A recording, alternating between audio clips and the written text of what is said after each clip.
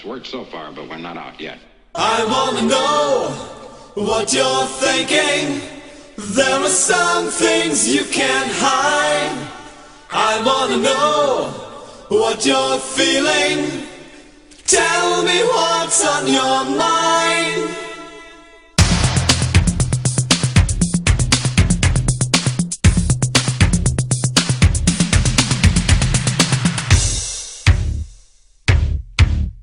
Pure energy. Pure energy. Hailing frequencies open, and welcome to Enterprising Individuals, the Star Trek discussion podcast that boldly goes into excruciating detail about the series, characters, and stories of the Star Trek universe. I'm your host, Aaron Coker, a.k.a. Caliban, and I would be thrilled to receive a Proficient Service Medallion for my podcasting efforts, but honestly, I'd settle for the Remember to Turn the Recording Equipment On ribbon. I'm joined on this episode once again by New York Times bestselling author David R. George III. David is the author of many Star Trek novels, including stories set in the original series era, Deep Space Nine, and the Lost Era adventures of the Enterprise B under Captain John Harriman. His latest novel, Original Sin, is part of Pocket Books' DS9 relaunch and features Captain Sisko in command of the USS Robinson on a mission to explore the Gamma Quadrant. Dave, welcome back to the show. Thanks, Aaron. Thanks for having me. It's good to have you back on. Today we'll be talking about Duet, the 18th episode of the first season of Star Trek Deep Space Nine. Human beings have been writing about war since the invention of writing, and with the tumult of the 20th century as a muse, the authors of the last 100 years have found an endless supply of stories to be found on the battlefield, from the sweeping romanticism of Gone with the Wind, to the cynical satire of Catch-22, to the bleak brutality of All Quiet on the Western Front. But the stories don't end when the guns fall silent. War kills not only soldiers, but also leaves communities, ideologies, and economies broken in its wake. Stories that show the aftermath of war, like The Third Man, or The Deer Hunter, or Johnny Got His Gun, remind us that the real victims of war are the ones that never fire a shot. And over the course of its 7 seasons, Deep Space Nine would return again and again to tell us that war makes victims of the innocent and guilty alike. But we'll talk about that a little later in the show. First, Dave, I have an update for you on a question that vexed us when you were last on this program. Oh, I know where you're going. The question, of course, is, was Jonathan Goldsmith, a.k.a. the most interesting man in the world, on an episode of Star Trek, namely the episode The Corbomite Maneuver, the episode that we were discussing? And, according to Star Trek Fact Check, which you can find at startrekfactcheck.blogspot.com, the answer is no. They addressed this urban legend in November of last year after William Shatner tweeted that Goldsmith had been on Star Trek. Shatner tweeted that in October, and our episode posted in August. So, if we're responsible for the recent interest in the subject, I will take that. Thank you for listening, Mr. Shatner. However, on 2 separate occasions, in a Reddit AMA in 2012 and in a 2016 interview with the Academy of Television Arts and Sciences, Goldsmith denied having appeared in the episode. Just one of those urban legends, huh? Right. And it seems like the confusion comes from the fact that in the Star Trek Concordance, Bijo Trimble had listed Jonathan Lipp as being one of the crewmen in the episode. Jonathan Lipp was the stage name of Goldsmith early in his career. And Bijo seems to have gotten the Lipp name from a memo that she found in the UCLA Special Collections Library when she was researching for the Concordance. But that turned out to be, the memo that she found was not a cast list for the episode, but it was a list of the actors who auditioned for the role of Bailey, which was, of course, played by Anthony Call in the episode. So someone on the internet read that in the Concordance. Early in this decade, they picked up on that name. They made a meme, and it just took off from there. That's some impressive research, I have to say. I actually tried to look into it after we did the podcast on the Corbomite Maneuver, and I certainly didn't know about StarTrekFactCheck.com. I don't know why that didn't show up, but I couldn't find anything that corroborated him being on the show. And obviously we know why, because there is no corroborating evidence because he wasn't actually on it. Right. But I'm delighted to hear that you cleared that up.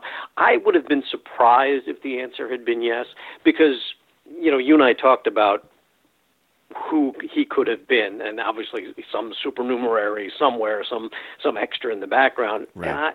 But there are only a couple of scenes where there are actually extras visible, and I looked at those, and none of them even remotely resembled either him as he is now or what you could even have surmised he might have looked like when he was much younger. So I'm not surprised to find out he wasn't on it.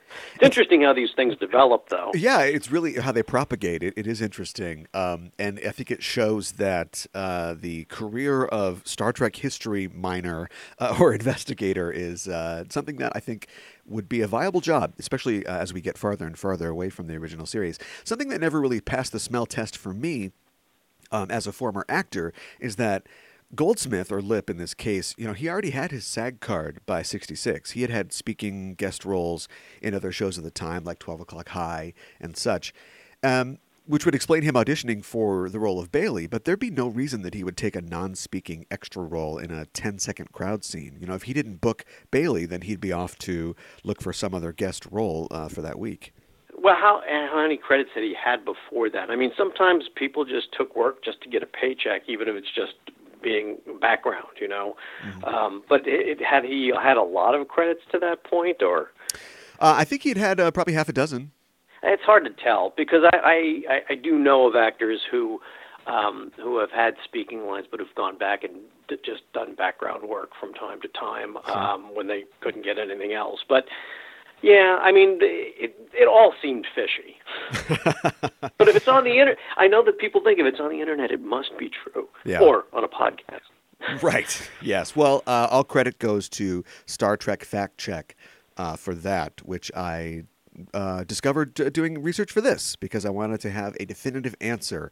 And it's good to have that put to bed. Now I have to find out whether or not Victoria Vetri was in Assignment Earth to make Greg Cox happy. Okay, who's Victoria Vetri? So when Isis, the cat feline companion of Gary Seven, at the end of the episode, Assignment Earth, transforms into human form, she becomes a very comely, sort of dark-haired female. And it's always been, it's even on Memory Alpha, it's always been assumed that that was Victoria Vetri, who was a actress and got her start as a Playboy model in the 60s. And I said that to Greg Cox when he was on the show, and he was immediately like, "That is not Victoria Vetri!" I'm like, whoa, okay. And he told me this whole story about how, just like the Jonathan Lip thing, this misinformation gets put somewhere on the internet, like Memory Alpha, or in a quote-unquote trusted source, and then gets propagated. But he knows for a fact, and I trust him, being like the expert on all things Gary Seven, that that is not Victoria Vetri. It is some unknown actress. Well, and that's the problem, too, is unknown. I mean, It's not like you can just, I mean, she had no lines. She was essentially featured background, I guess, because the way it played out. But still, oftentimes, and even more today, those actors don't get credit. Yeah. So, yeah, there's nothing to check it against. I mean, it makes it difficult to track down. How long has Star Trek Fact Check been around? So I didn't know about that site. I didn't either until I just found it now, and I'm actually going to send him a tweet about the Vetri thing and see if he can track that down. I think it's been around since 2015 and 2016. I'm going to have to check that out because there's so much misinformation out there or speculation or what have you. And the thing about propagating rumors or even truths on the internet that I've noticed in trying to do research, the internet is a decent place to start, but it's difficult to really trust it because when something gets out there, if I'm trying to find something in particular, I'll find what seems to be a fact about something, and then if you try and to authenticate it in other sources on the internet, you'll find that not only is the fact copied elsewhere, but the exact verbiage is copied elsewhere. So you know that this stuff just propagates by cutting and pasting. Yeah. So if it's wrong once, it can easily be wrong 100 times. Yeah. And Google does not cater to academic search results. You're going to see something. No. Somebody posted something on social media or Facebook, and the first 200 results are going to be that before you even get into something that might be considered a reliable source. Right. I have to say, in your introduction, I was impressed by the mention of All Quiet on the Western Front, Johnny Got His Gun. These are not contemporary references. Well, they're excellent references, but that's. I mean, I'm delighted to hear somebody mention pieces like those that warrant keeping in the zeitgeist because they're just fantastic. Yeah, well, the 20th century was it was a growth market for war, and there was a lot of fiction that came out of that unfortunate fact. Something that we will definitely be talking about. And also, I like the fact that you brought up the idea of misinformation and getting to what the truth is, because that certainly is reflected in this episode that we're going to talk about today. But before we get to that, you're something of a film aficionado. You're often posting reviews of films that you've seen on social media. Is this just a hobby for you, or would you ever consider like doing a movie book?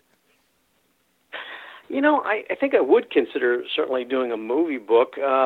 Yeah, I am a film buff. I love movies, and from the beginning of the medium to now. I mean, there are terrible old movies, but there are great old movies, just as there are terrible new movies and great new movies. So, Right. I have a passion for writing. I have a passion for film, so it just made sense to me. I just started doing film reviews sort of for no reason other than to, sort of amuse myself. I actually used to do it on Facebook for my friend. I didn't know what to post on Facebook. I didn't, I wanted to stay in touch with people that were not in my life every single day, Right. and keep up with what they were doing, but I didn't know what I wanted to post about myself. It's like, I don't. Nobody cares what I'm having for breakfast or what I'm doing this evening. But so I just started posting what I used to call capsule film reviews, because at some point Facebook limited posts to like 600 characters or something. So I just used to, when I would see a movie, I would just post a little capsule review of it, and to my astonishment, my friends just loved it. So, I created my own website last year, and so I've just started taking to creating full-blown reviews, which are far more than 600 characters, and Right. I just enjoy doing that. So I actually have thought about sort of seeking out actually a movie reviewer position for a paper or a website or something like that. I'm not entirely sure how to go about doing that. So if there's anybody out there for a magazine or a newspaper or a website who's looking for a movie reviewer, go to drgii.com and contact me. Sure. If anybody wants a New York Times bestselling author to review movies, this is the guy for you. There you go. I won't ask you what your favorite film is, because I know I can't answer that question, but do you have a favorite genre of film? I'm sort of just a kind of a mainstream drama kind of guy. Oh, okay. I do have, my two favorite films, and they sort of alternate about which is my favorite, I think are, to me, the same film, just with different takes on them. One is Citizen Kane. Okay. Pretty easy to run that one up the flagpole and get it saluted. Right. But it's a great film, not just because of the content, not just because of the acting and the directing and all of that, but also because it was groundbreaking movie making. Yeah. It's difficult sometimes to go back and look at the film and realize that a lot of the kinds of shots that Orson Welles was doing had never been done before. Right. Movies were, to that point, shot in a certain way, and he just revolutionized it. But it's also a great story. It's a tragic story of a man. My other favorite film is It's a Wonderful Life, which is the story of a man, but the exact opposite of Citizen Kane. And I had actually never seen It's a Wonderful Life until I was an adult, well into my adulthood. I had this sort of pop culture notion about what the film was because it was all over the place. At some point, it had fallen out of copyright, and so everybody was broadcasting it, and they were stripping it so they could fit in more commercials and things like that. Yeah. And I don't know. I saw it all the time. I saw snippets here and there, but I never. I don't know. It was nothing that ever appealed to me. I thought of it as schmaltz. Yeah. This was just my notion of it without even having watched it. But when I watched it, I realized that it was an astonishingly good film. And Jimmy Stewart and Donna Reed are amazing in it. And really, it's sort of, you could argue that it's science fiction. Maybe more fantasy. But I mean, there is essentially there's a sideways sort of time travel in it. And it's, it's sort of a take on A Christmas Carol too, in a way, but it's just a fantastic movie. But I've got a lot of films that I just love. But I think those two are at the top of the list. Actually, this past weekend, I just went and saw Casablanca on the big screen. Sure. There's a revival house here that occasionally shows old movies. Last week I saw To Kill a Mockingbird. This week I saw Casablanca, and Casablanca also, and To Kill a Mockingbird, both fantastic films. Well, let's move on and keep talking about Star Trek, I guess. Have you been watching Star Trek Discovery? I've been traveling a lot. I saw the first episode, but I have not watched beyond that. I just have not been in town to be able to do that, so that's something on my list. Sure. I would say definitely catch up on it if you can, and I'll give you a slight spoiler for the last episode, but Clint Howard does appear in the finale of the first season. Which is fantastic. But, and yes. One of my closest friends is Kirsten Beyer. Sure. Who is on the show. She's a staff writer on the show, actually story editor now. Yeah. So I have great familiarity with what's going on the show. He's actually, in the episode, he plays sort of a scummy Orion guy, and I'm sad to see that he's moved on from Tranya to inhalants. He's doing volcano vapors, so bad news. Gateway. Well, doesn't Discovery antedate the original series? So yeah, I guess Yeah. The vapors are the gateway to Tranya. Yeah, that's what it is. They also de-age you to a baby, I guess, or a very small child. Yeah, right. They give the Benjamin Button effect. Can you tell me why you chose this specific episode, Duet, to discuss today? Well, I thought about, obviously, what my favorite Star Trek episodes were across all of the series, and my favorite episode, which you've already discussed on the show, is The City on the Edge Forever. Yes. Again, another one that's easy to get everybody on board with.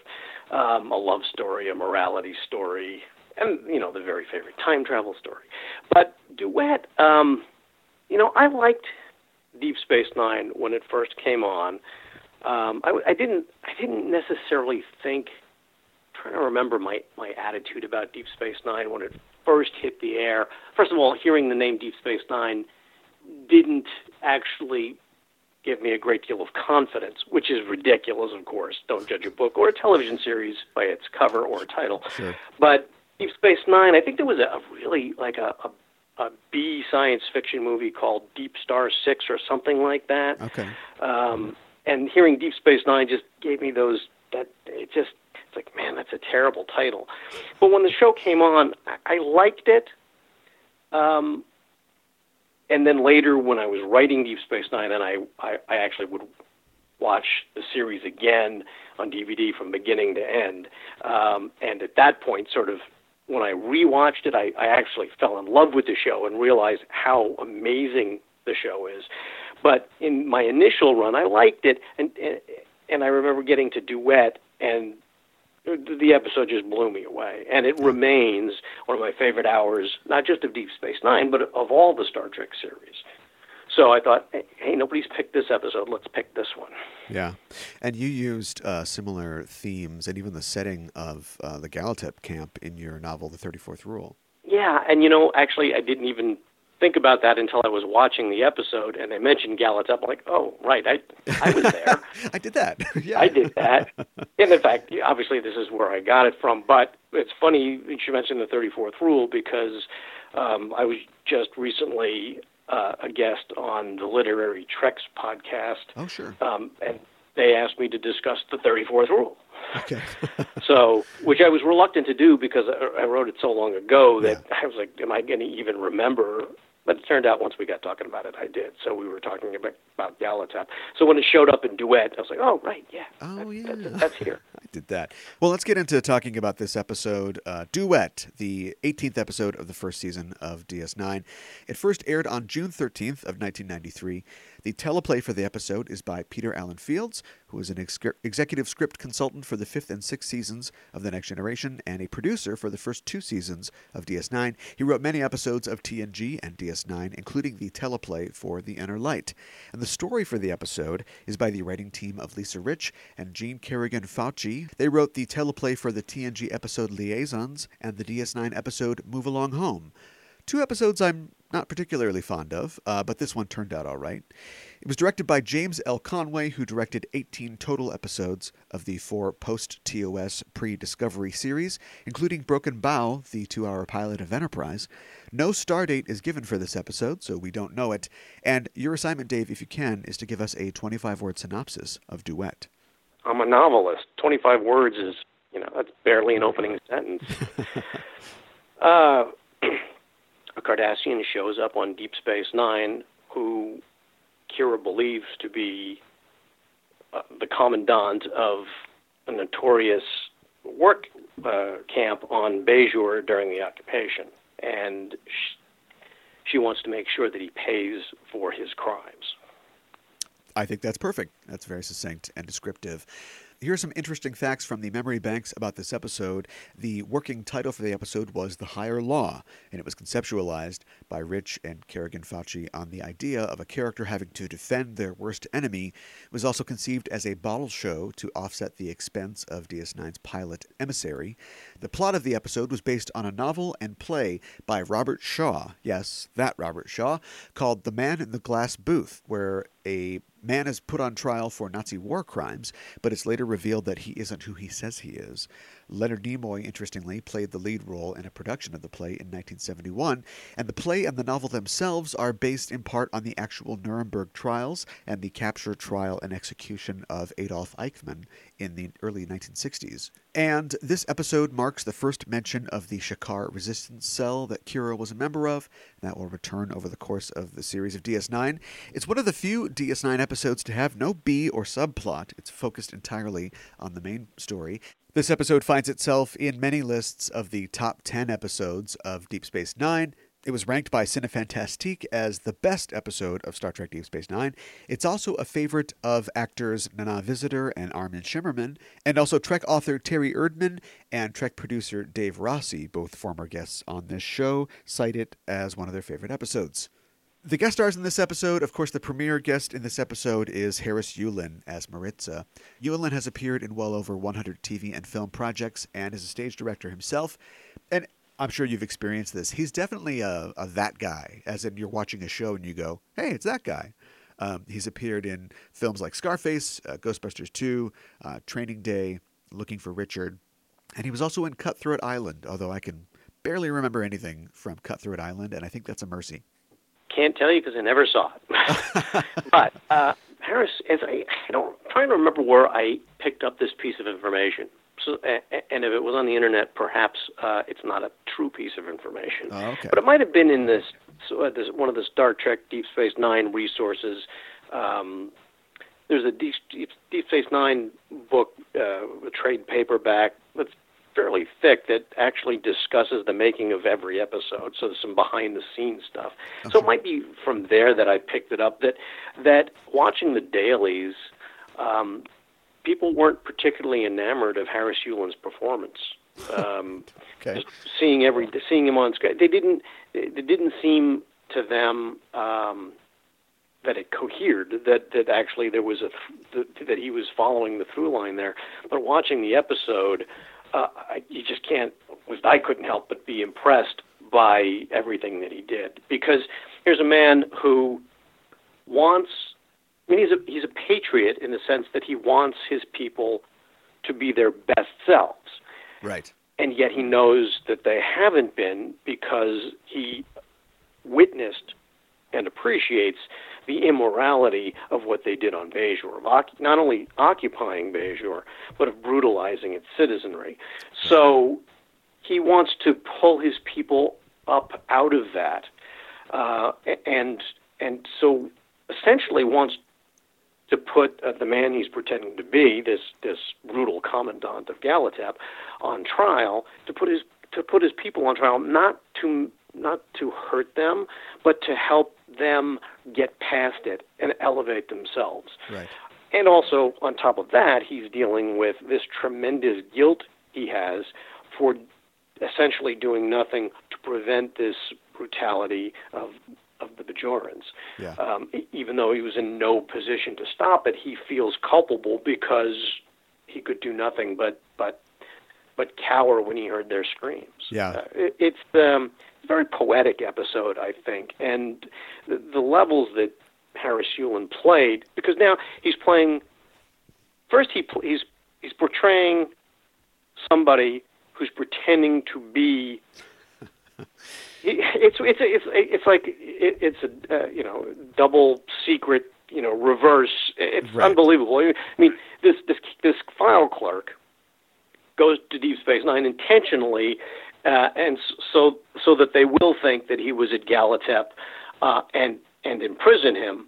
But he claims to be this file clerk. But 5 years earlier, he had actually had reconstructive surgery on his face to make himself look like the commandant of Galatep. Right. And so he pretends to be this file clerk that he actually is, until they discover that, by his looks, they can determine, no, he's actually the commandant of Galatep, the right. butcher of Galatep, they call him, Goldar Heel,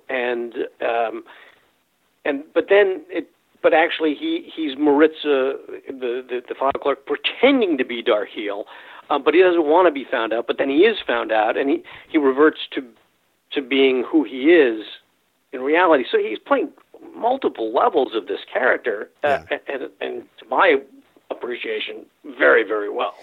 Yeah, he relies on, he knows Kira, I suppose, by reputation, so he relies on our hero in this instance to, ferret out the truth, but he doesn't count on the fact that she is our hero and she's going to ferret out the entire truth, so his sort of switchback deception kind of turns on him. And I'd agree with you, or at least I'd also be confused with you at whoever was complaining about his performance. Like, I understand that they shoot things out of sequence, and so, but the fact, it just shows how skilled he is, and probably how well he worked with the director and the director's skill, in that they kept that line going, which can be very difficult as an actor to do when you are shooting something out of sequence and having to know exactly where you are, especially with a character who goes through all these stages. And yeah, I'll have to ask Star Trek Fact Check about that one too, because I don't know what they're talking about. It's excellent. He's very different in all those stages too. Yes. And because it's a bottle show, because so many scenes were shot on the same set, the Odo's jail or brig. I don't know that they would have shot out of sequence, but they certainly could have, and that might have. Maybe that was the source of that, or maybe I'm just imagining that and I'm not right about it. But the thing of it is, he didn't. Also, want to point out, this man did not know Kira by reputation. He actually sought out, and you find this in the episode. He sought out information on Kira months earlier. He put an information request from where he was residing on Cora 2 to find out about Kira. Right. So he did his research to know, all right, this is somebody who fought in a resistance cell. And although the episode doesn't make this, doesn't say this explicitly, it's certainly plain from the facts of it. Kira was a teenager when she was doing this. Sure. Yeah. Or possibly even young. She says she joined when she was 12. In the first season of Deep Space Nine, she's 25, 26, something like that, and they're referring to events 12 years earlier, which makes her 13 or 14. Right. So not only was this, even for an adult, I'm sure, that liberating a brutal forced labor camp. I think of the American soldiers liberating Auschwitz or Birkenau, and how they were impacted by it. Now to think of somebody, imagine if one of those American soldiers had been 13 doing that. So you're not only just have the human reaction to this absolute horror, but at 13 or 14, I don't know at 26 or 30, at 40, you would have the experience enough to deal with that, but certainly you don't have it at 13 or 14. Oh, certainly not. Yeah. So Kira was clearly deeply affected by that, and you can see where her emotions come from easily in the episode. Yeah. Mark Alimo makes his first reappearance as Gul Dukat since his first appearance in the pilot Emissary in this episode. Also, Robin Christopher has a small part in the episode as Neela, O'Brien's assistant. She's important because she would go on to play a larger role in the next episode and season finale, In the Hands of the Prophets. The character of Anara, which was played by actress Benita Andre, was introduced in the episode before this, The Forsaken, and she was originally intended to fill the role of Neela in these 3 episodes at the end of this season. But the producers decided that Andre wasn't quite right for the role, and so they recast her and renamed the part. Yeah, it's very clear when you see Neela, although is she given a name in the episode? I don't believe in this episode, no. Yeah, I don't think so. But you see them working together, and then they're both squatting before a panel, and she's making adjustments under his direction. Right. And then she stands up, and they stand up. Well, she stands up. I don't know if he stood up, because the camera then follows her and focuses on her. Yeah. And it's kind of an odd moment if you don't know what's coming in the next episode. Right. Why are they keeping the camera on this character who doesn't have a name and I don't even know? Yeah. Right, but I guess obviously they wanted to establish her, right? So that it wasn't just pulling somebody for inventing a new character for the finale of the first season. Yeah, you always have to watch out when suddenly there's somebody who's hanging around very prominently in the background in a Starfleet uniform, or in this case a Bajoran uniform. Right. And they tried that a couple times in Deep Space Nine, or excuse me, in The Next Generation early on. They would have like, oh, this is the kind of silly character who's going to be an aide to Geordi, and oops, she spills coffee on the captain. And I think they decided, okay, let's just not do that. Let's not even bother with that. Yeah. Although I know that they did that in Voyager. My wife saw a play this past weekend that starred Martha Hackett. Oh.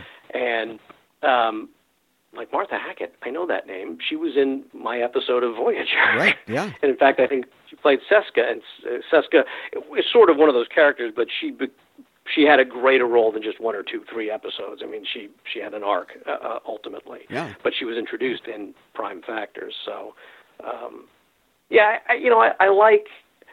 I get that when you want somebody to play a role in a show, it's better.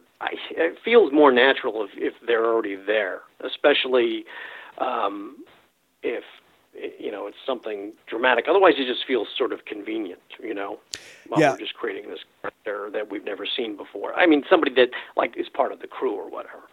Yeah, it is difficult, and also you have to service, of course, your ever-increasing cast. Like by the time we get to Voyager, you've got essentially 9 principals that you have to service. So I think it's tough to do that, to service all those characters. Let's just... Well, it absolutely is, and you see that in this episode in Duet as well, because that scene with O'Brien... I mean, he's there, and then he has another line or 2 lines later in the scene, and that's it for O'Brien in the episode. Yeah. And then there's really just a quick scene of some Galatep survivors outside Odo's office. Yeah, right. Waiting to find, and then you see Quark, and Quark, makes an observation to Odo, and that's it for Quark. So, yeah, I mean, obviously, it's difficult as a writer to service all of your characters. You're servicing all of your actors. Yeah, right. When you've got a large cast, and the original Star Trek didn't really have that problem because Star Trek was not an ensemble show. No, there really wasn't such a thing as an ensemble show really back in the ’60s. I mean, that show starred William Shatner and Leonard Nimoy and DeForest Kelley, and everybody else they were. They were more than extras, obviously, but they didn't have a lot of roles to play in most of the stories. Right. And that's wholly different with Next Generation and Deep Space Nine and Voyager, where you've got these enormous casts, and you want everybody to show up. You want your actors to get paid and get residuals, right. And maybe be able to make a living.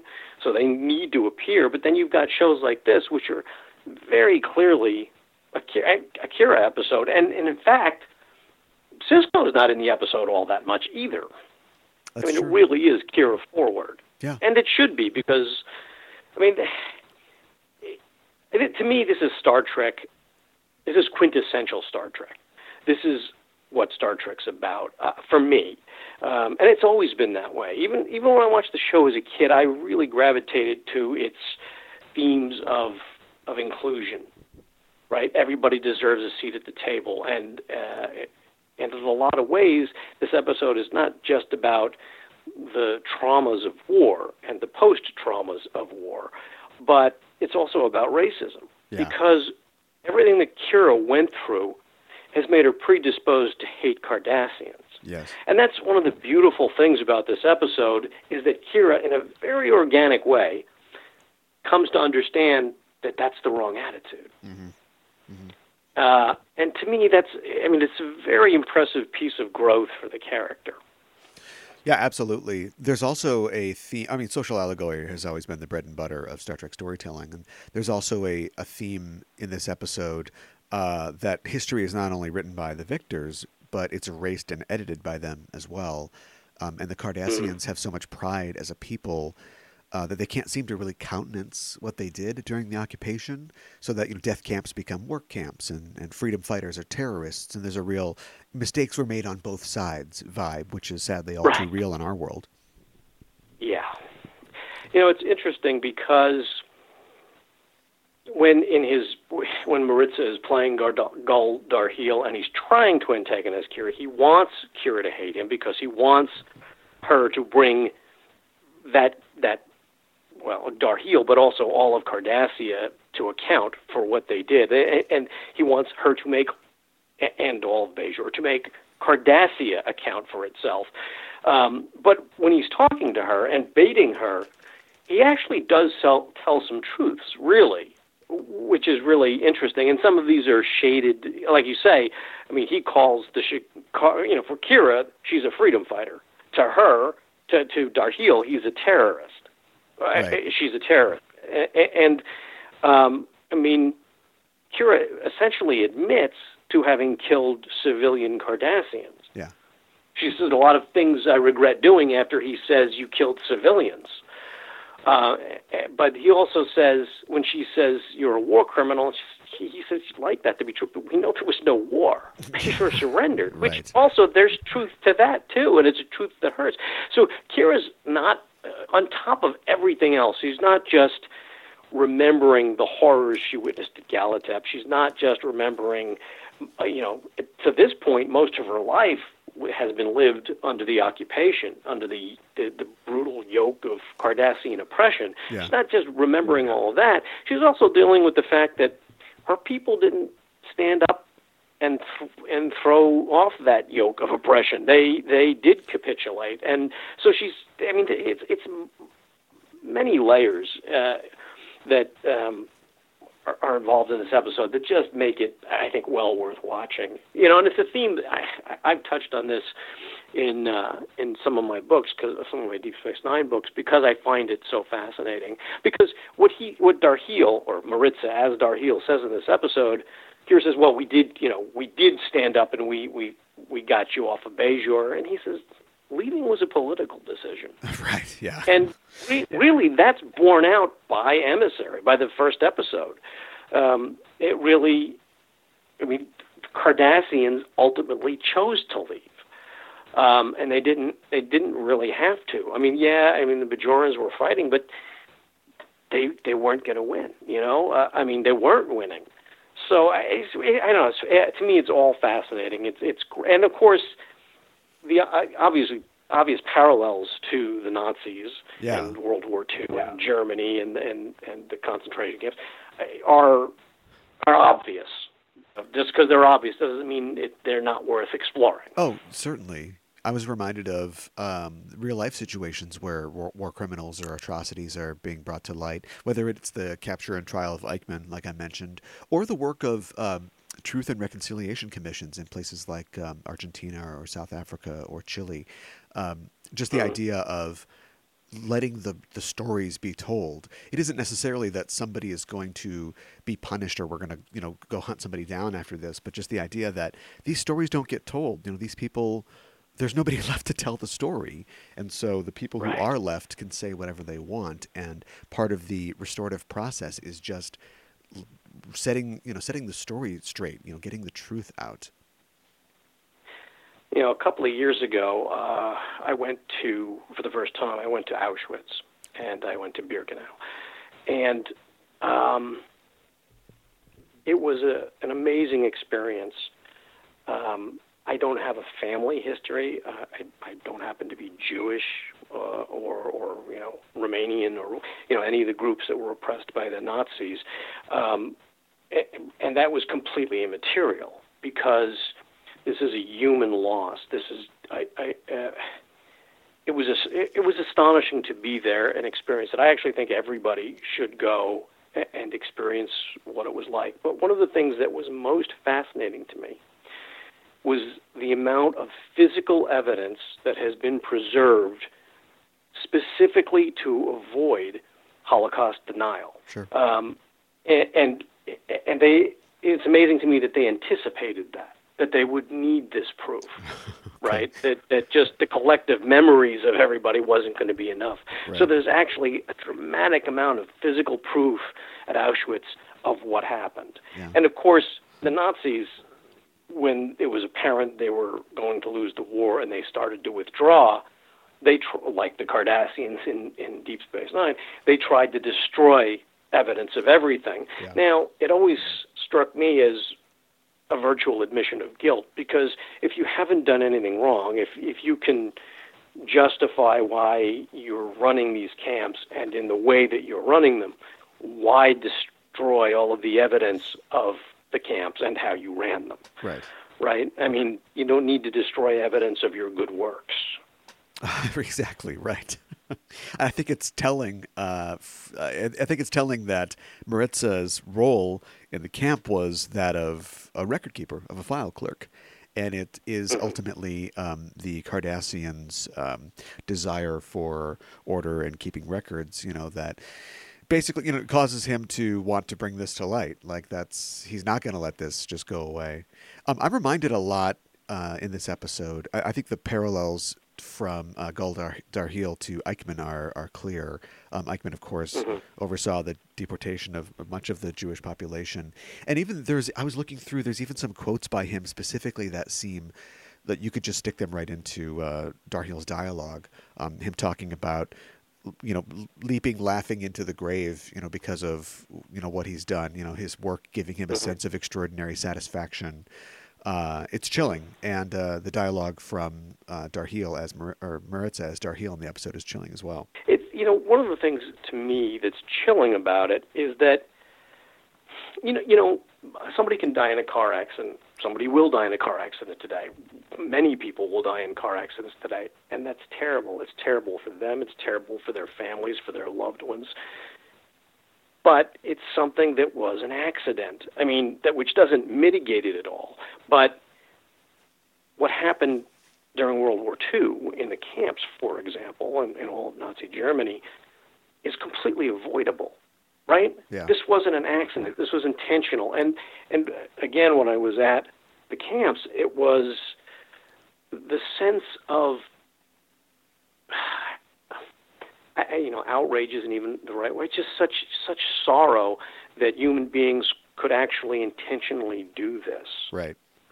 And it feels like an aberrant human being could do this, but this was more than one aberrant human being. And I wonder how much of a peer pressure or mob mentality contributed to all of this. It's just, I don't know. It's just that sort of that aspect of it, that this was completely unnecessary. Even with respect to the Nazi war effort, it was unnecessary. I mean, this I just not that they were justified in wanting to war other than the Holocaust. That was terrible too. But it's like you didn't have to do this, and yet you did, and it's really tough to wrap your brain around. Yeah, just the banality of evil. Yeah. Oh, right. Yeah. I've heard before that the Cardassians aren't supposed to stand in for anyone in particular, or even that in many ways they represent like the Soviets, during the Cold War. But I've always thought that they had stereotypically Germanic traits. They don't seem to have much of a sense of humor. They're preoccupied with order over equality. They value, loyalty, family, the fatherland. They like symmetry and Gothic architecture as well. And meticulous record keepers. That's right. And love the sound of their own voices. Oh, yes, the Cardassian monologue, I think, gets its debut, really, in this episode, which would go on to appear in many, many other episodes of the show. And, of course, the gray uniformity of their costumes must be trying to invoke Nazi Germany. Maybe, like, Prussian virtues would be more accurate. If we don't want to indicate anybody who's still around today, the idea of efficiency and discipline, the reward of the work ethic, the good of the state being valued over the individual. And only the Cardassians could take a military award that is given to a superior officer that apparently you have an off-world ceremony for. It's a big deal, and they call it the Proficient Service Medallion. It's like the faintest of praise. And I don't think Cardassians would even be aware of the irony, which, again, with the German parallels, I've heard from comedians and funny people who have visited Germany, irony not real high on the list for them over there. Yeah. It's interesting. All of this sort of invokes the kind of the best of Star Trek and not the opposite of the best of Star Trek, not the worst of Star Trek, but sort of a kind of a catch-22, which you also mentioned earlier, in that Star Trek often espouses these ideas of inclusiveness and not being prejudiced in any way, not judging an individual by not judging an entire race by one series of traits. And yet what Star Trek does necessarily has to do as a show. I mean, it's introducing alien races all of the time. Right. And sometimes recurring alien races like the Romulans and Klingons initially, and then the Cardassians and Deep Space Nine. They actually do typically paint the entire race with one brush because they have to in order to demonstrate who these people are, to give the audience a frame of reference. I mean, I did do the one episode of Voyager. The general rule of thumb in creating a race, the shorthand for it was, if you're going to create a new race or a new civilization or whatever in Star Trek that we haven't seen before, you can do it with 2 rooms and 4 guys. Right. Right? I mean, that because there are practical considerations. There's budget, there's time to make the sets, all this. So you're gonna write an episode that has a new civilization in it. You can show that civilization with 2 rooms and 4 guys. Right. But the thing is, so all Klingons are belligerent and all Romulans are sneaky and are initially at least. I mean, the Klingons sort of metamorphosed into what the Romulans were, with the honor and all of that in Next Generation.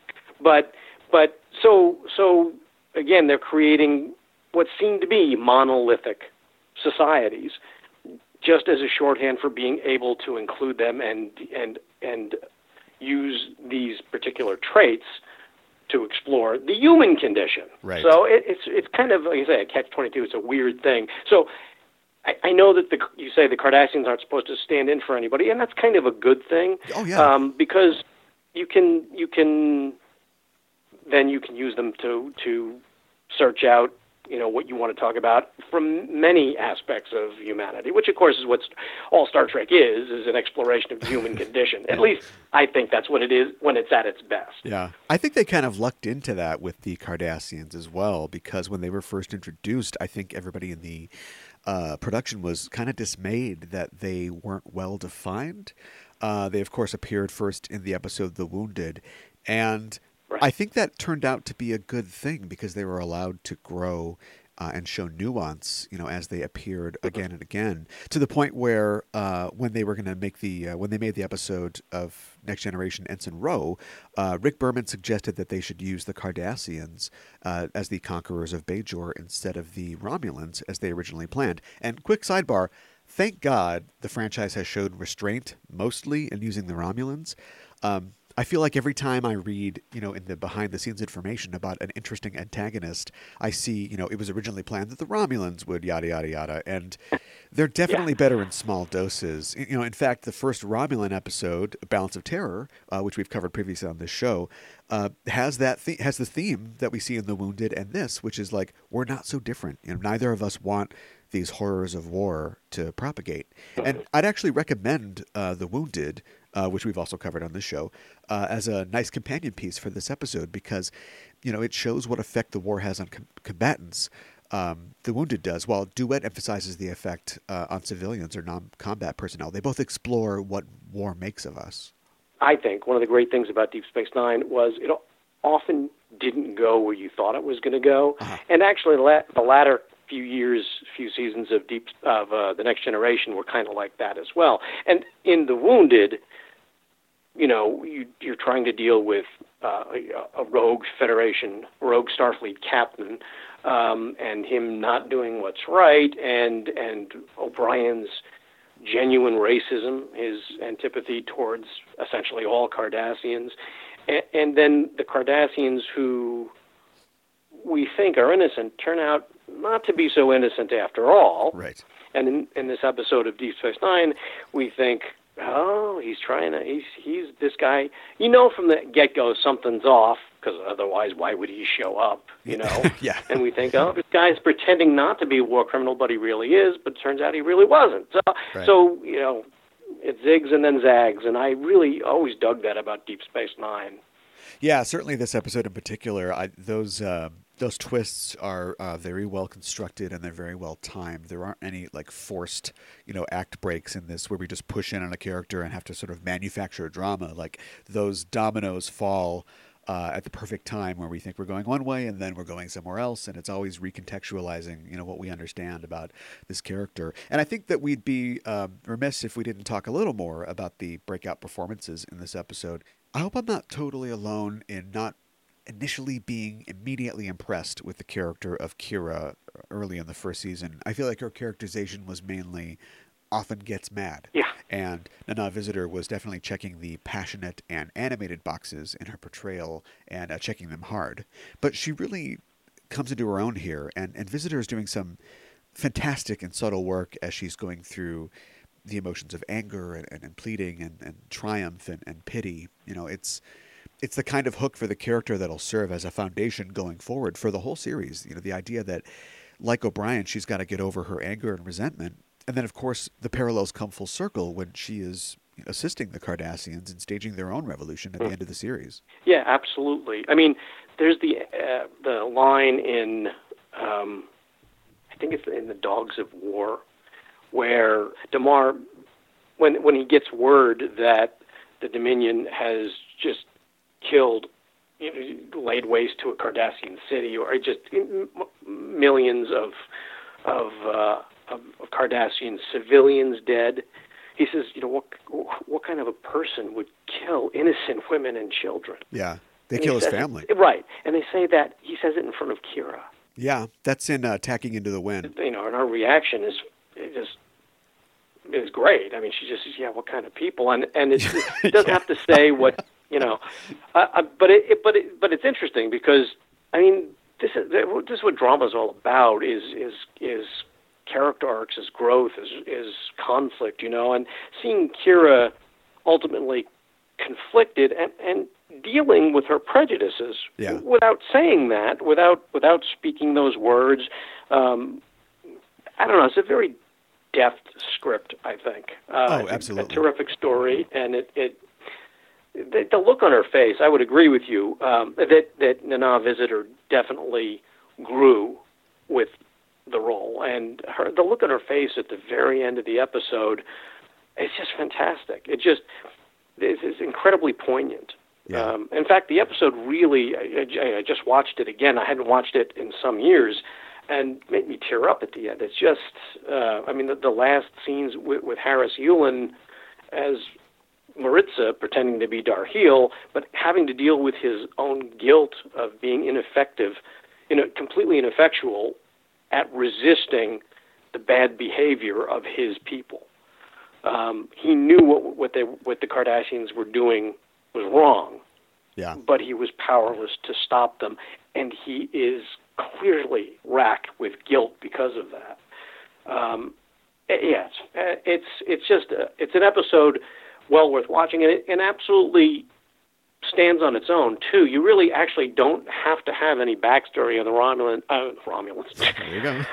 You don't have to have any backstory on the Romulans. That's true. Yeah. But you actually don't need to have any backstory on the Cardassians or the Bajorans either, because what you need to know is mentioned in the episode. The fact that there was an occupation of Bajor by Cardassia, the fact that there was this forced labor camp, the fact that Bajor is now free. All of that is in the episode. Yeah, it's pretty self-contained.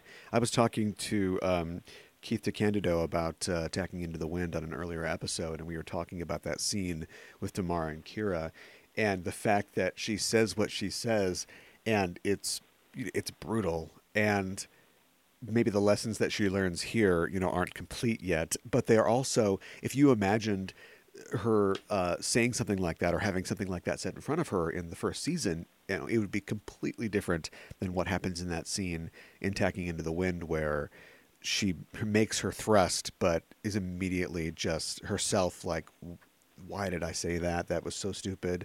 He's just lost his family. He's been through nearly as much as I have, and I need to understand that, he understands me now. Yeah. Well, right, exactly. I mean, she in the first seasons, particularly the early part of the first season, Cardassian says that in front of Kira, and she'd be ready to snap his neck. Right. In this, she actually, even though it's difficult, thinking that she would say this after somebody who's just lost their family. I was saying it was the city, it was his family. I forgot about that. But what she says, even though it ends up that it's cruel, and harsh, she's really saying it as a teaching moment. Right? She's trying to say, yeah, look, this is also what you and your people did. Yeah. It's the wrong time to say that, and she shouldn't have said it then, but she's not ready to even punch him in the face. She wants to utilize that moment to teach him something, to make him have this realization that essentially, hey, we're not different, right? We have families too. Yeah. And you killed our civilians. You killed our families. And, it's just, Deep Space Nine did a really fine job of exploring all of that, of mining all of that the stress of war, the post-traumatic stress of war, and involved in all of that, there has to be some notion of racism or prejudice, because you don't round up all the Jewish people and throw them into forced labor camps and torture and experiment and kill them because you think that they're the same as you, right? Mm-hmm. Yeah. Maybe some people realized they weren't different, but they just needed the scapegoat to unify the people or whatever. But still, there is this element of racism in there, of prejudice. It's always weird to me, the word racism in the context of humanity when you think about it in a science fiction setting, because we're one race. Well, yeah, right? The human race. Technically, it's speciesism, but as an allegory, it's racism. Right, exactly. So, but anyway, it's just, an episode well worth watching. Absolutely. I think if there's one thing that I have to complain about, it's the rather trite end of the episode, where Otis from Mayberry, that we see in an early scene, comes back and just shanks Maritza. Trek episodes often just sort of switch off when the main conflict has been resolved. It's like they want to get that last twist of the metaphorical knife for this episode, in that Kira understands that everyone has been victimized by the occupation, but it's like, we get it, it's sad, and the camera pulls away as she's holding the guy. I think if the climax of Maritza breaking down and Kira relenting could have come a little earlier, so that last the fifth act is more of, what do we do now? Where do we go from here? And you get more of a sense that things might get a little better. We set a little more up. And then that's all taken away when he's stabbed. And we can see, Kira put Otis away, and we know that she's really going to be different going forward. We don't really get that. It just sort of ends. And we know for a fact that we're never going to see Stabby Guy again. Like, he was just a device. Well, it's fascinating. Otis as knife-wielding Stabby Otis. Killer. Yeah.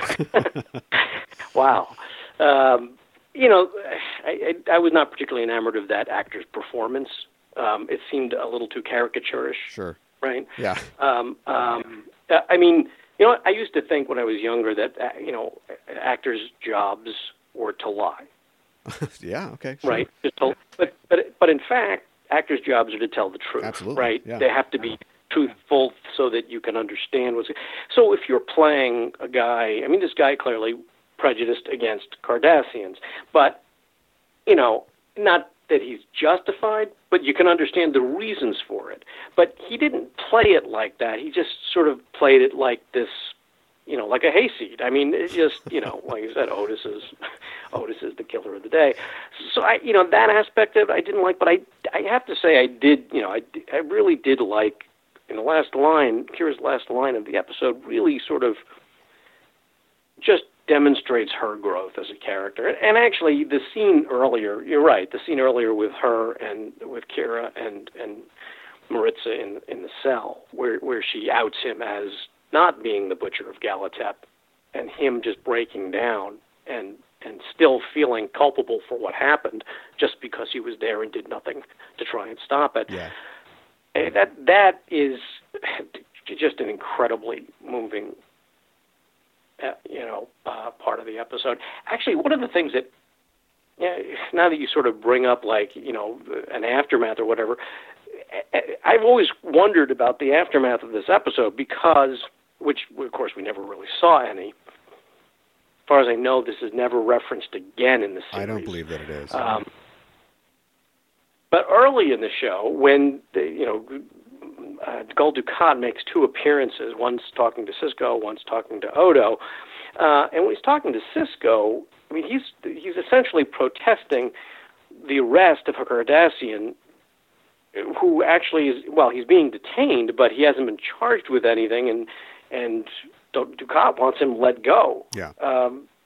And this is before they know that he's Darhiel, or is pretending to be Darhiel, or admits to being Darhiel. And Dukat says, look, you're not Bajoran, I'm not Bajoran. I would hate for what's going on in the Bajorans' minds to come between the Federation and Cardassia.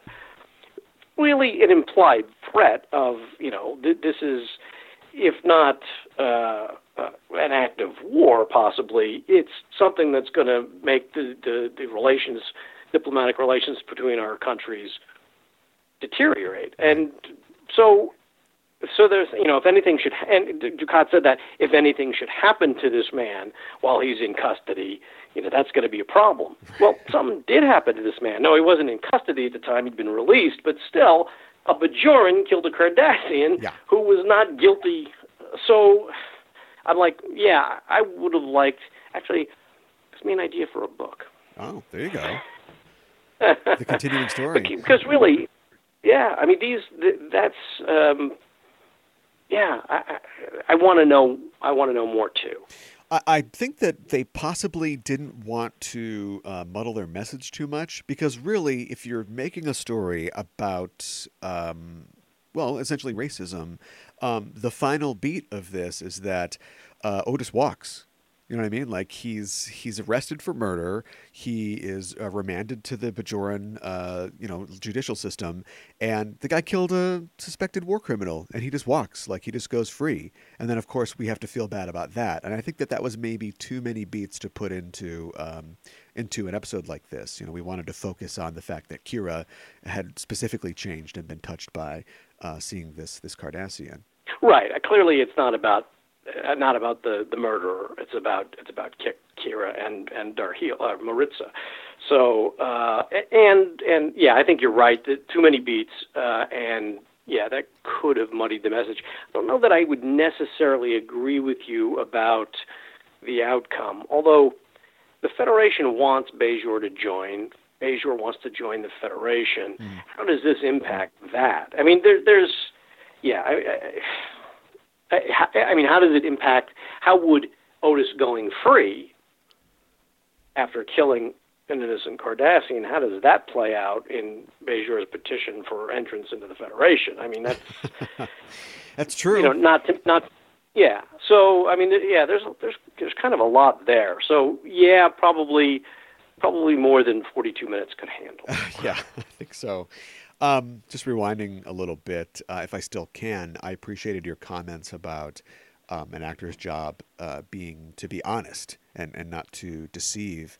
And I actually was in a production of a play called Death and the Maiden, which is by Ariel Dorfman. It was made into a movie, I don't know, in the 90s. And it's about a woman who was abducted and tortured in Chile during the reign of Pinochet. And she and her husband have a guest for dinner, and she becomes convinced that the guest was the man who was in charge of her torture. And so she kidnaps him and sort of tortures him a little. And the action of the play is her trying to convince her husband that this is the guy, but they're not sure, and should they do something to him. And so it has parallels I probably should have mentioned earlier, it has a lot of parallels to this episode. But I played the doctor, and people ask me, did you do it or not? Are you the guy? Because it remains unresolved by the end of the play. And I said, the only way to play it is, no, I'm not that guy. I can't sit here and play that I am him and I'm pretending to not be, or I'm some diabolical genius. Like, really, the only way I am convinced that I'm not him. And so whatever you want to take from that as an audience member, fine. But you can only play it, like, truthfully. There are villains out there who are, crazed madmen. Sure. And to me, those are absolutely the least interesting. Yeah. The most interesting villains, even though I've written an occasional crazed madman, and they are fun to write. Well, yeah. But, and actually, I sort of had one in the 34th Rule, which has Quark and Rom being detained in Galatep by a Bajoran who has gone around the bend sort of because of the occupation. Yeah. This guy is now in charge of detaining these Ferengi, and he the post-traumatic stress of it. He was an inmate, and now he's the warden, and he just can't handle it. But to me, villains are far more interesting when they don't. Even if you're a villain, even if you are the antagonist in the piece, as an actor, it seems to me, and even the character, you have to justify your act. You can't think you're a villain. If you think you're a villain, you change your ways. If you think you're a bad person, you stop being a bad person. But, people have to justify their actions. People do it all the time in much smaller ways and with much lesser bad behavior. People, it's interesting, living in Los Angeles, if you're on the highway and you put your directional on to change lanes, I would say fully 75% of the time, probably much higher percentage than that, the person in that lane will speed up so that you can't get in front of them. Yeah. Right? In other parts of the country, you put on your turn signal to change lanes, and somebody backs off to let you in. Yeah. Now, the thing of it is that in Los Angeles, Los Angeles isn't really a city, it's a sprawl, and there are millions and millions of people. The person you cut off, you're not going to end up seeing them at the corner store later that day.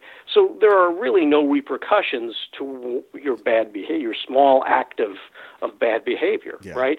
You live in a small town with 750 people, you don't cut the guy off because you're likely to see him at the barber shop later in the week, right? He knows who you are, and you will be held to account for your actions. Yeah, it's dehumanizing other people. It's dehumanizing other people, and oftentimes elevating yourself, being just so self-involved that you can't put yourself even for a second in somebody else's shoes. Like, the same person who would not let the person in if they're signaling, also, if that happened to them, somebody wouldn't let them in, they'd be mad at that person, even though they exhibit the same behavior. So you're sort of, not walking in another person's shoes is part of the problem. Yeah. Anyway. And that's what makes Maritz's sacrifice really stand out, is that he is somebody who I think Dave Mack, frequent guest on the show, would describe him as a sin eater. In this case, he is taking on the sins of the Cardassian people himself, even though he is not particularly explicitly guilty of them, but he himself is trying to sacrifice himself in order to call attention to what the Cardassians did and to make them pay, so their society can move forward. Oh, absolutely. Yeah, absolutely. Although he does feel his own version of guilt he does feel some measure of complicity simply by not taking action against them. So yeah, so he is walking in the Bajoran's shoes, but also Kira then is walking in his shoes too, because she sees that this man really isn't guilty in the way that she thought he was. I mean, Kira at one point in the episode says just because he was there, because he doesn't say this explicitly, but the implication is, file clerk or not, he was a part of this terrible thing that was done, and so he is guilty. Yeah. And she kind of changes her tune by the end of the episode, realizing you couldn't have done anything. Yeah. And she wants someone to pay, just somebody to pay so she can feel better, but there really isn't anybody except for the people, who were in charge. I mean, there is no one to persecute or prosecute for it. Well, the whole thing brings up the question too of what makes you guilty of that war crime. Is it actually ordering or perpetrating the orders, or is it also following orders, or is it just being part of the infrastructure that allows those orders to be made and all of those horrific acts to happen? And the question is that right? I mean, is it? Yeah, I mean, it's not an easy. I was just following orders, Right. There's nothing I could have done, right? So yeah, I mean, the episode brings up a lot of great questions. Yeah, it certainly does. I think that we have covered just about everything, but is there anything left unsaid at this point? Any last thoughts? Well, there were a couple of lines and amusing lines in the episode that I liked. I did like the fact that at one point they say he was a file. Well, Kira says, "What did you do?" They find him out. He claims not to have ever been on Bajor. Then they determine that he actually was at Galatep. And she says, Kira asks him, "What did you do?" And he says, "You'll be disappointed." And Right. I was a file clerk. And she is kind of disappointed. She wants him to be more than that. She wants him to be guilty and all of that. Yeah. But later, when she's questioning him, she says, referring to the job he's had for the last 5 years before coming to Deep Space Nine, she says, "What is a file clerk doing teaching at a military academy?" to teach him filing. And I love, he says, "Believe it or not, filing." Yeah. Yeah, the character is great in that he knows exactly what he needs to accomplish because he's so innocuous, at first. And then as soon as, he gets, the gun goes off, then he's giving her every single speech, from the dictator, book in order to inflame her to basically, suicide by Kira. But he has to keep it in until the table has turned, and then he can just be. And then every time she leaves and he comes back, he's like, "Oh, here we go again. You want to talk some more about this and that?" And it's just, you just want to strangle him. What's interesting too is there are times where whoever's talking with him leaves, and he's alone Maritza's alone in his cell, and Harris Yulin just takes a second or two to show that there's something else going on. You can see it in his eyes. Yeah. It's just great acting. You can see that there's more that's going on, and it's almost like he's trying to remember his lines. Like, okay, this is what Darheel would say. Yeah. This is how I have to behave. This is how I have to react. It's very subtle, and it's something that you might not pick up on the first viewing, but it's something that watching it again, it's like, I can see the machinations going on in his head. This is what I have to do. And it's really great, and it's a subtle bit of restraint, I think, for the producers of the episode and the director as well, in that we don't, cut to him by himself. He's not really seen without another character there, so we don't get a thing where he's clearly, doing what you're saying, like taking the mask off. We know that something's wrong, but they don't blow the entire thing before it's appropriate. Right. It all hangs together very well. There are these hints, but as you say, they don't cut to him just by himself. It's just at the end of scenes. It's really terrific. I've been rewatching the entirety of DS9 and reviewing it for my Patreon patrons. And I should say, in some cases, watching for the first time, because I don't think I've actually seen every episode of the series. And I've just completed the first season, which is a little rocky and unfocused.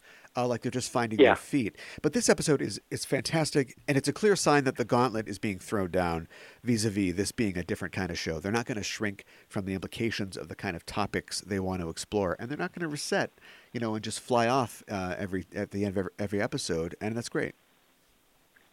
Yeah, I completely agree. When I watched Deep Space Nine for the second time, beginning to end, the thing that really struck me about so many of the episodes, and I was constantly saying this to my wife, is that the show is so human. Yeah. Which I don't mean as a slur. But it was Star Trek. If Star Trek's mission, in part, is to talk about the human condition, it does it over and over and over again in some wonderful ways. The show really stands out for me. Absolutely. Well, the last time you were on the program, you said that Kirk was your favorite captain, but Sisko was probably your favorite captain to write for. I know that Sisko doesn't have too big of a part in this episode, but how do you think that he does in handling this situation? It's interesting. The real decision he has to make in this episode is whether or not to let Kira handle the investigation. Right. And in the beginning of the episode, he's very by the book, and this man who claims to be Amon Maritza, and who actually is, but Amon Maritza, he Sisko's he's not on a list of war criminals, so why are we holding him? Mm-hmm. And Kira's saying because he contracted a medical condition that is only possible for him to have contracted if he was at Galatep during this mining incident, that was when the camp was being run, so he has to be guilty. He just plays it by the book. He doesn't want to hold somebody without cause. He doesn't want to try somebody without due process. He doesn't really want to just hand him over to the Bajorans, even though he might have to because he's on a Bajoran station and he gets a call from the Minister of State. But at some point, he goes to Kira and he says, I'm putting Odo in charge of this investigation. And she makes a case. She pleads with him to let her handle it, and he thinks that she's too close to it, and clearly she is. Right. But she says she needs to do this because she saw the victims of the internment at Galatep, and she wants to do it in their memory, and it's clearly very important to her, so that Sisko, in that conversation, I think Sisko can see it's not just about vengeance for Kira, because that would be just a terrible, somebody who's just looking for vengeance, you can't have them in charge of an investigation, right. Of that investigation. But she convinces him that it's more than that. It is personal, and it's certainly subjective, and she cops to all that. But she also says, look, I'm your first officer, I'm going to conduct myself as your first officer, but I'm asking you as a friend. You said I was your friend once. I'm asking you as a friend.